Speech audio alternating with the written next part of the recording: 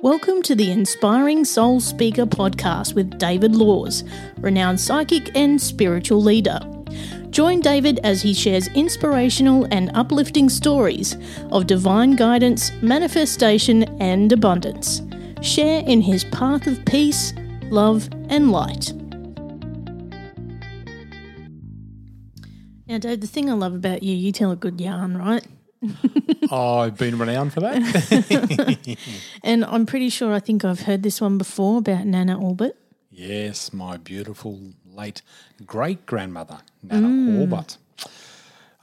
Do you know, many of you perhaps do have, hopefully you still have a beautiful favourite grandparent or great-grandparent or grandparents still around, and some of you have memories of these lovely, lovely people who formed a part of our early life. And for me, I had the great privilege of being fairly close to my great-grandmother on my mother's side. Very sadly, my mum lost her mum when she was only 8 years old. And my grandmother had passed away, I think, at the age of 36, so obviously I never had the privilege of knowing mum's mother, and mum has very vague recollections of her own mother, but she was essentially raised by her grandmother, who was my great-grandmother. And Nanna Allbutt lived in a tiny little country village by the name of Wallandbean, which is 12 miles east of Cootamundra in central western New South Wales, 12 miles from Coota. And Wallandbean to this day is a tiny little wheat town. In fact, it's not even really a town. It's more like a little village. I think there's a pub and a newsagent and a general store and a post office, and that's about it. And a big old main street that's empty with the old shops from the 1920s and 30s.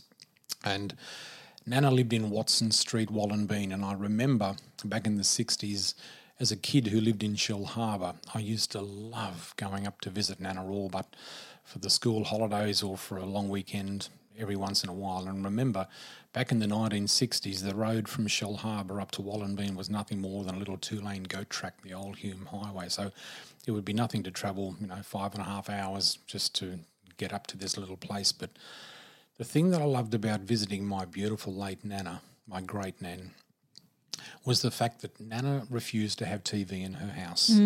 She refused television. Guys, can you imagine a house without a television in it today, let alone all the mod cons we have today and all the distractions we have with all the electronics that exist today?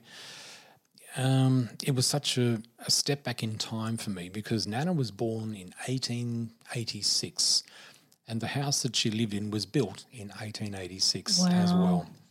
And it was just such a beautiful, beautiful part of the world. And it's funny, maybe we look back at the past with rose-coloured glasses, but the thing that I loved about going to see Nanna, it was almost like going to visit a character out of a Harry Potter movie because she lived in another world. Yeah. That was so foreign to me. I was a kid who lived in this, seaside village by the beach, and we had TV and noise and distractions, all, family life stuff. But to go and stay with my Nanna in this little cosy cottage in the middle of the country that no one had ever heard of was something so special for me. And isn't it funny how smells and images remain with you for a lifetime? Yeah. My Nanna's pantry had this distinct aroma about it that I can still smell to this day, and I'll never ever smell it anywhere else, but I can't even describe what that aroma was. Yeah. And she had this huge big nectarine tree right over an old well, an old pumping well, a water well, and it was the first time I'd ever tasted nectarines. And to this day, when I walk into a Woolworths supermarket and I smell a nectarine, I'm in Nan's backyard. Yeah. Right there, instantly, Yeah. boom, just like that.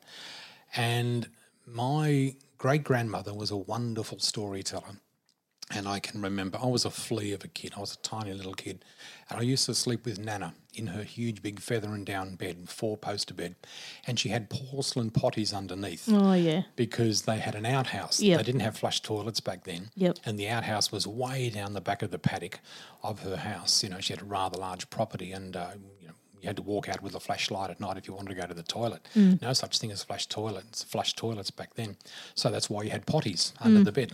There was a small porcelain potty, a medium-sized one, and a larger one. And it was so wonderful because I can remember Mum and Dad would, from time to time, they'd take me up there and I'd have a little holiday with Nanna. And many's a time in her tiny little kitchen, she had a big open fire.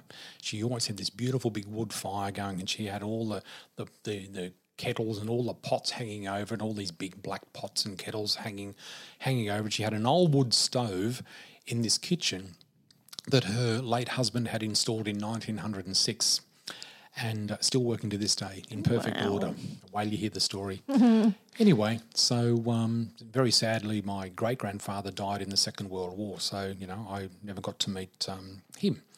But anyway, I used to love staying with Nanna because Mum and Dad they'd be in the bedroom down the hallway, and I can remember Mum would often walk down the hallway brushing her teeth, and she said, "Come on, David, come on, it's getting late, time to get to bed."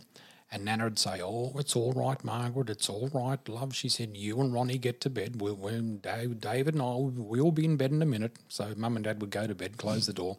And Nanna used to look at me and she'd scrunch her shoulders up and have a big grin on her face. And she says, "Oh, they've gone to bed. Now we'll put another log on the fire and I've got to tell you a story." And I thought, oh, wow.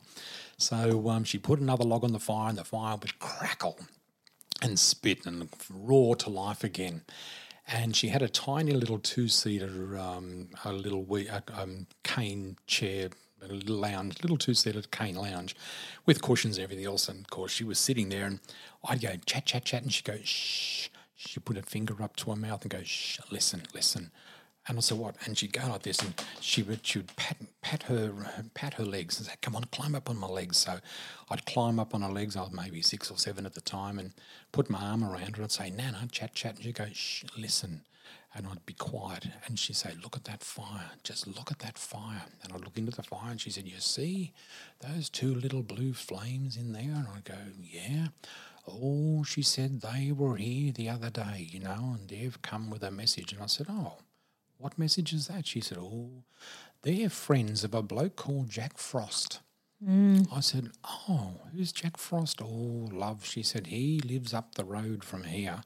She said, "You know where the bakehouse is?" And I said, "Yeah." She said, "You know that old house next door that's all overgrown?" And there was an old derelict house there, which is still there to this day. And I said, "Yeah." She said, "He lives in there." She said, "He lives in there." She said, "You know what, love?" She said, "I've taken up tea, I've taken up scones, I've knocked on the door and he won't answer the door. He doesn't come to the door, but he only comes out at night."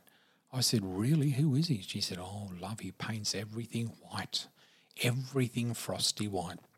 And she said, "Those 2 little fellas were here the other day and they were here to tell me that Jack's coming out tonight." And I said, "Oh, is he coming out tonight?" "Oh, love, he'll be out tonight." She said, "Everything in the morning will be painted white." Now, darling, for me, I was a little kid from the coast. We never had frosts. I didn't know what a frost was. She knew damn well that there was going to be a frost in the morning, so she had to paint a story around it for me to make me, to bring in this mesmerise. She knew that I'd be surprised to see everything covered in this ice. And she said, "Your Mum and Dad's car's going to be all white tomorrow. He paints everything white." Oh, wow. So I was quite enamoured with this thought. And the fire would spit and crackle. And I'd have my arm around her and she'd just sit there with this beautiful voice and just talk about history and talk about her life. And we'd climb into bed. When we finally got to bed, Nan used to always pin her hair up. She never had her hair down. But when, to my shock, she'd unpin her hair before she went to bed, and she had this really long grey hair, super long. I thought, wow, look at that. But she used to pin it up through the day, sometimes, with a tiny little cap thing on. And anyway, she had a beautiful big grandfather clock in the hallway. And often we'd be lying there in bed. Well, I'd be in bed and she'd be just unpinning her hair. And next thing, bang, bang, bang, the clock would strike 11 p.m. And in the distance I could hear this roar getting louder and louder and louder. She lived right next door to the Great Southern Railway line. Oh. And the Spirit of Progress or the Southern Aurora passenger trains between Sydney and Melbourne would roar past. And she'd say, "Oh, there goes the Aurora. She's on time tonight. Yeah, she's not running late tonight." She knew every train, knew when the trains used to go past. And then she'd climb into bed and she'd tell me stories again. And in the morning, she'd just gently prod me. She said, "Love, you better wake up. He's been everywhere." So I'd jump up and she'd pull the curtains back. Well, of course, outside everything's white with frost. It's like, wow, look at this frost. She said, "I knew that Jack was coming." She said, "His friends told us last night in the fire." And some of the most wonderful memories I've got, Bindi, of that time, her tiny little house had a little lean-to at the side of it. It was like turned into a bathroom, but the bathroom had no electricity in it, and it had no water, no running water. All it had in this room was a beautiful one. Those big old vintage bathtubs, those old antique bathtubs with the big crocodile feet. Yep. She had one of those in there, and outside she had a copper. Now, a lot of people probably won't know what a copper is, but a copper it's like a huge big 44-gallon drum, but underneath there's a fire, a wood fire, and on the top it's full of water, and that's where you boil the water. Yep. So she used to pour the water into the top of the copper. She would light the fire underneath to heat the water up, and then she would pail the water out. By this stage, she's in her late 80s. She'd pail the water out of the copper, put it into the bath. She did this a number of times to get enough water into the bath. And then she'd say, "Love," she said, "your bath's ready." So this little flea of a kid would climb into this humongous big bath, and I would sit there. And do you know what she used to do? As I sat there and bathed myself, bearing in mind there's no electricity in this room, she would sit at the end of the bath on a chair, and in one hand she had a candle, and the other hand she had a book. Yep. And she would read me a little tale by candlelight. And I was just sitting there listening to this story. And this was such a simple time and such a beautiful time, and she knew how to fire a kid's imagination. And I just, to this day, I turn 60 in a few months' time, and I think, I'm just there. As I sit here and speak about it, I recall it like it was yesterday. You know, and it was over half a century ago, and yet it's just as real as it was yesterday. And I just can't believe, the wonderful memories I have, of that time. Now, let me tell you something crazy. We talk about how fate works here. Very sadly, Nan passed away just a week or two short of her 90th birthday in 1976. Anyway, I was 16 at the time when Nan passed, and that was sad. And once Nan passed, I had never, ever been to her house again, obviously. Well, do you know, around about, 5 years ago, 6 years ago? About 5 years ago, my sister and I decided to take Mum and Dad on a bit of an adventure. So we put them into our back of a car, and I said to them, "You know what we should do?" I said, "We should do a 1-week road trip. Why don't we travel around all New South Wales to all the towns we used to live in, visit all the old houses where we used to live, take photos and knock on doors of people who haven't seen in years?" And they went, "Yay, let's do that." So we did. So my sister and I took turns in driving. Mum and Dad sat in the back and just enjoyed the trip. And we went out to Cootamundra, and we stayed with Mum's cousin, Joan, and her husband, Len, who own a large cattle station out there. Anyway, just outside of Wallenbean. This particular night, Joan just happened to say, "What are you guys planning to do tomorrow?" And Mum said, "Well, we're going to head back down to Wollongong, but David just wants to pop in to get a photo of Nana's old house." And because Nan was also Joan's grandmother. And she said, "As a matter of fact, I think I know the lady who owns the house. I'll see if I can give her a ring, and you might be able to have a look in the yard." I went, "Oh, my God, that'd be lovely." I was so excited. I said to Mum, "I just can't wait to get back to Nana's house and just take a photo of the house." So anyway, Joan rang this lady, and the lady said, yes, tell your family to pop in. She said, "Come down at 10 o'clock in the morning, and I'll show you around." My God, you won't believe what happened. The next morning, we pulled up out the front. I was sitting in the passenger seat, and it was a glorious blue sky day. And I got out and I had tears in my eyes because suddenly I was 16 years old, and I thought the last time I was here was 1976, and I was still in high school. I actually just finished school. And it's like, oh, wow, here I am. Well, the lady came out to greet us, and she walked out the front gate. She took one look at me and said, "David, what are you doing here?" And I said, Rhonda. Oh, my God, are you kidding? Rhonda and her husband, Jeff, were my old next-door neighbours in Sydney. And they bought my great-grandmother's house in the middle of the country. We hadn't seen each other for 17 years. And we just ran up and I hugged her and she hugged me and Mum and Dad went, "What the hell?" My sister went, "What the hell?" And she said, "What the hell? What are you doing here?" I said, "Honey, this was our great-grandmother's house." She said, "Are you serious?" I said, "I didn't even know you'd left Sydney," because we left before they did. She said, "Yeah, we were just sick and tired of Sydney. We wanted to find a little country cottage in a nondescript little country place that no one had ever heard of, and we found this place for sale." And I said, "I can't believe it's you." She said, "Come on in." So we walked into the house. Oh, my God, it was exactly like the day Nan had left it. Wow. There's not barely anything had changed. It was such a wonderful walk down memory lane, but the weird thing was the house seemed so tiny. Yeah. Where when I was a kid it was big, Yeah. but now the hallways were small and tiny because I'm a fully grown adult now. Funny that, huh? Yeah. But I walked into the kitchen and as I stood there, the stories, the fire, those late nights, the Jack Frost stories around the fire, it was just there. And I thought, the last time I was here, it was 1976. The last time I stood in this room, it's like my whole life, it was like another lifetime. It was almost like stepping back into a past life. Yeah. Crazy. Wow. Well, I think I can see where you got your imagination and your storytelling from.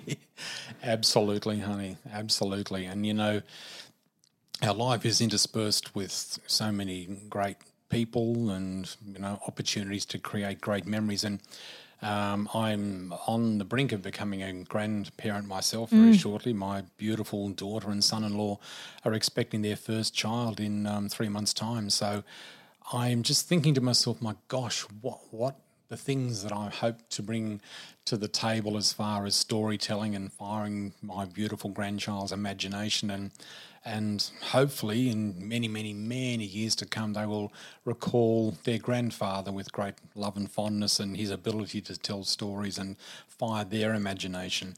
And I just think it's a wonderful thing to do. And I mean, it was something that I instilled with my daughter, telling her a few stories here and there. And I remember telling her a story about a witch called Wapiti Story who lived at the back of our house, who had a cat that could speak. And the cat used to sit on the fence and tell us stories about her owner. And she was enthralled with this. And I'd say every now and again she makes all these really weird stews, but they're magic stews and they do magic things to your life. But the cat will let you know when, she'll say, no, Mum's not home. But I said, honey, it was a talking cat. She was maybe 4 or 5 at the time. Well, to this day, she says to me, Dad, do you remember Wapiti Story? She remembers the witch's name. I said, oh, my God. She said, well, yeah, you and Courtney is her cousin. They're like sisters. She said, and they're the same age. She said, you used to sit Courtney and I down and tell us all these stories about Wapiti Story, this mystery witch. She lived at the back of your house and she had a talking cat. She just recalled all the details. I think, my God. So, again, to our beautiful listeners out there, guys, you know what? If you have little ones in your life, be they your children or your grandchildren or indeed your great-grandchildren, we have opportunities to instill some wonderful memories with them. We are so overloaded these days with we've got access to so many, we've got Netflix, we've got YouTube, we've got iPhones, we've got iPads, we've got games, we've got all these electronic, I call them, devices, but sometimes they can be referred to as major distractions to us. I mean, some of them serve great purposes and we've got the opportunity to tune into things like YouTube and learn lots of good stuff from them. So I'm not disputing their effectiveness, but the good old-fashioned art of storytelling is something that is just such an important thing in our life. And you know what? I've got to tell you that, as Bindi mentioned a minute ago when we started, she said, you got a reputation for telling a yarn. Well, the crazy thing is, I can remember sitting at school and the teacher would come out and tell us a story. She'd read a storybook. Right? Yeah. Kids sit there and go, wow, because fire the kids' imagination. Well, you know what? Adults are no different because adults love a good yarn as well. They love a good story. It's like, oh, wow. And how many times can you sit down and listen to a good orator, a good somebody who can sit there and just narrate a story and tell a story and I just get enamoured with that, I think it's so important, like you say, for us to dream and to actually leave that legacy as well and pass the baton forward like you're going to do with Yes. And so the many generations that story will span, I think that is just, I know. it's incredible. It is, honey, and I think that's the thing. It's just, I mean, gosh, Nana's been long past now, and it's been, 44 years this year that she will have passed. And I, as I said, I still recall those memories and the many stories that she shared with me all that time ago. And yet, it's something, I mean, I will tell those stories to my little ones that are coming through, the first one due soon. And at the end of the day, that's the footprint that you hope you leave behind in that positive way, so yeah. Oh, we miss you, Nana. I know, my darling Nanna Allbutt. Guess what her name was? Oh, it's really huge. Tell us. Mary Puxty Louisa Boxall Georgina Yeoman Fawkes. How about that, guys? How's that for a name? How do you fit that on an envelope? Well, you don't, because I remember when Nan passed away, I think Mum had to fill out all the funeral details, and she said to the funeral director, my grandmother's name is very long. And he said, okay, fire away. And Mum said, Mary Puxty Louisa, and he said, and when was she born? Mum said, I'm not finished yet. Mary Puxty Louisa Boxall Georgina. He went, what? So in the end, he just put Mary Puxty and he put initial. Oh, really? He couldn't fit it in the box. So I never forget that. And apparently, back in the 1800s, it was common for ladies to be given a Christian name, then their mother's maiden name, then their mother's Christian name, and then their grandmother's, and so forth, back so many generations. So, yeah, just wonderful stuff indeed. That happened with my grandma too, because she was known as Ev or Evelyn, and I still remember when we did her headstone, and it was Evelyn Edith Alice Nutley. Oh, wow. So, again, it was taking the generation That's right. before. That's it. Yeah. That was a common thing for them to do back then. Yeah. But just getting back to the kitchen before I forget, because that's what prompted me to remind myself to tell you, when we stood in the kitchen that day, there was the wood fire stove. Yeah. And I said to Rhonda, oh, my God, the stove's still there. She said, guess what, honey? I said, what? She said, that stove works perfectly, like the day that it was built. I went, are you still using it? She said, yep. She said, Jeff and I have installed an oven in the main part of the kitchen just for normal food, like for normal oven use. This wood fire oven cooks bread and cakes like nothing I've ever used in my life, and it's just perfect because she makes all her own bread. She said, David, it is just superb. And that was installed in 1906 and still works perfectly to this day. And it's 2020 now. 2020. So, we're going back 124 years. Whoa. 124-year-old oven. I mean, these ovens today are lucky to last 124 months. So, and again, it's just that simple country life and that simple country way that life was back then, that simpler time. And back in those, just back in those wonderful days. Just another example of these stories that build up the human you are. I know, darling, I know. And it's funny, Mum's cousin, Uncle Tom, who was Nan's other son, he lived on a property just outside of Wallenbean, and I used to say to Mum, oh, can we go up to see Uncle Tom? Because he'd take me for a ride on his tractor. Yeah. And do you know what my nickname was? Joe Frog. Joe Frog. Joe Frog. And Uncle Tom was a big, tall man with a big hat, and he always had a pipe. He said, Joe Frog's here. Joe Frog. Joe Frog, you want to go for a ride on the tractor? It's like, yes, Uncle Tom. Oh, come on, Joe Frog. So Joe Frog. So I was Joe Frog, and that was my nickname. And I used to go out and he'd rack the tractor out, and this little kid would climb up. He had a little seat there, and off we go on the tractor. And he had the pipe out the mouth and the hat. And my grandfather and my aunt, who I would often travel up with, they'd sit there with big grins on their faces and look at this, like this big tractor thing going along. And Joe Frog, I'll never forget. And he was another great storyteller. But I'll just never forget the nickname I had back then was Joe Frog. Why did they call you Joe Frog? I don't know. It was just a name that, he said Joe Frog. You want to jump up on everything? Yeah, I know. Maybe. I used to. And my aunt, my beautiful late aunt, always had a brand new VW Beetle. Every couple of years she'd buy a new Beetle, and we had her new white Beetle, and we'd pull up on their farm and hop out, and he'd look at us and Joe Frog's here. Here's Joe Frog. I'll never forget it. It was just such a it was things that stick in your mind, and that tractor ride, and that was Nanna's son. I mean, Uncle Tom passed over, back in 1978, so he only died 2 years after his mum of a massive heart attack. But, it's another story. Isn't it funny the things we remember about people, like the little things that we remember from way back then? Like you were talking about, I think you were saying it was your grandparents or your uncle smoking a pipe. Oh, yes, my grandfather. Yeah. My pop used to smoke a pipe. It's the only thing I can remember about him. Yeah. Other than he'd always have the hat and the pipe. That's it. And he'd always come and he'd put 50 cents in your hand. Oh, really? And that's what I remember. Like he died when I was fairly young. Yeah. But it's those similarities. I know. And again, from that era, Mum would often say to Nana, she said, Nan, do you want to come into town, like into Cootamundra? All right, love, but you better wait till I get ready. Well, Nan's getting ready was a hat and gloves. Yeah. She refused to leave the house. If she was going into town, one had to have hats and gloves on and some lipstick. Yep. And she was a country woman to the heart, but she would not be seen dead in the main street of Cootamundra without gloves and a hat. And if there's no gloves or a hat, you're not getting out of the car. I just remember that. Isn't it amazing? Like my grandma was the same, not the gloves and hat, but the lippy for sure. Yep. Like your hair can be all over the place. Put the lippy on. That's right.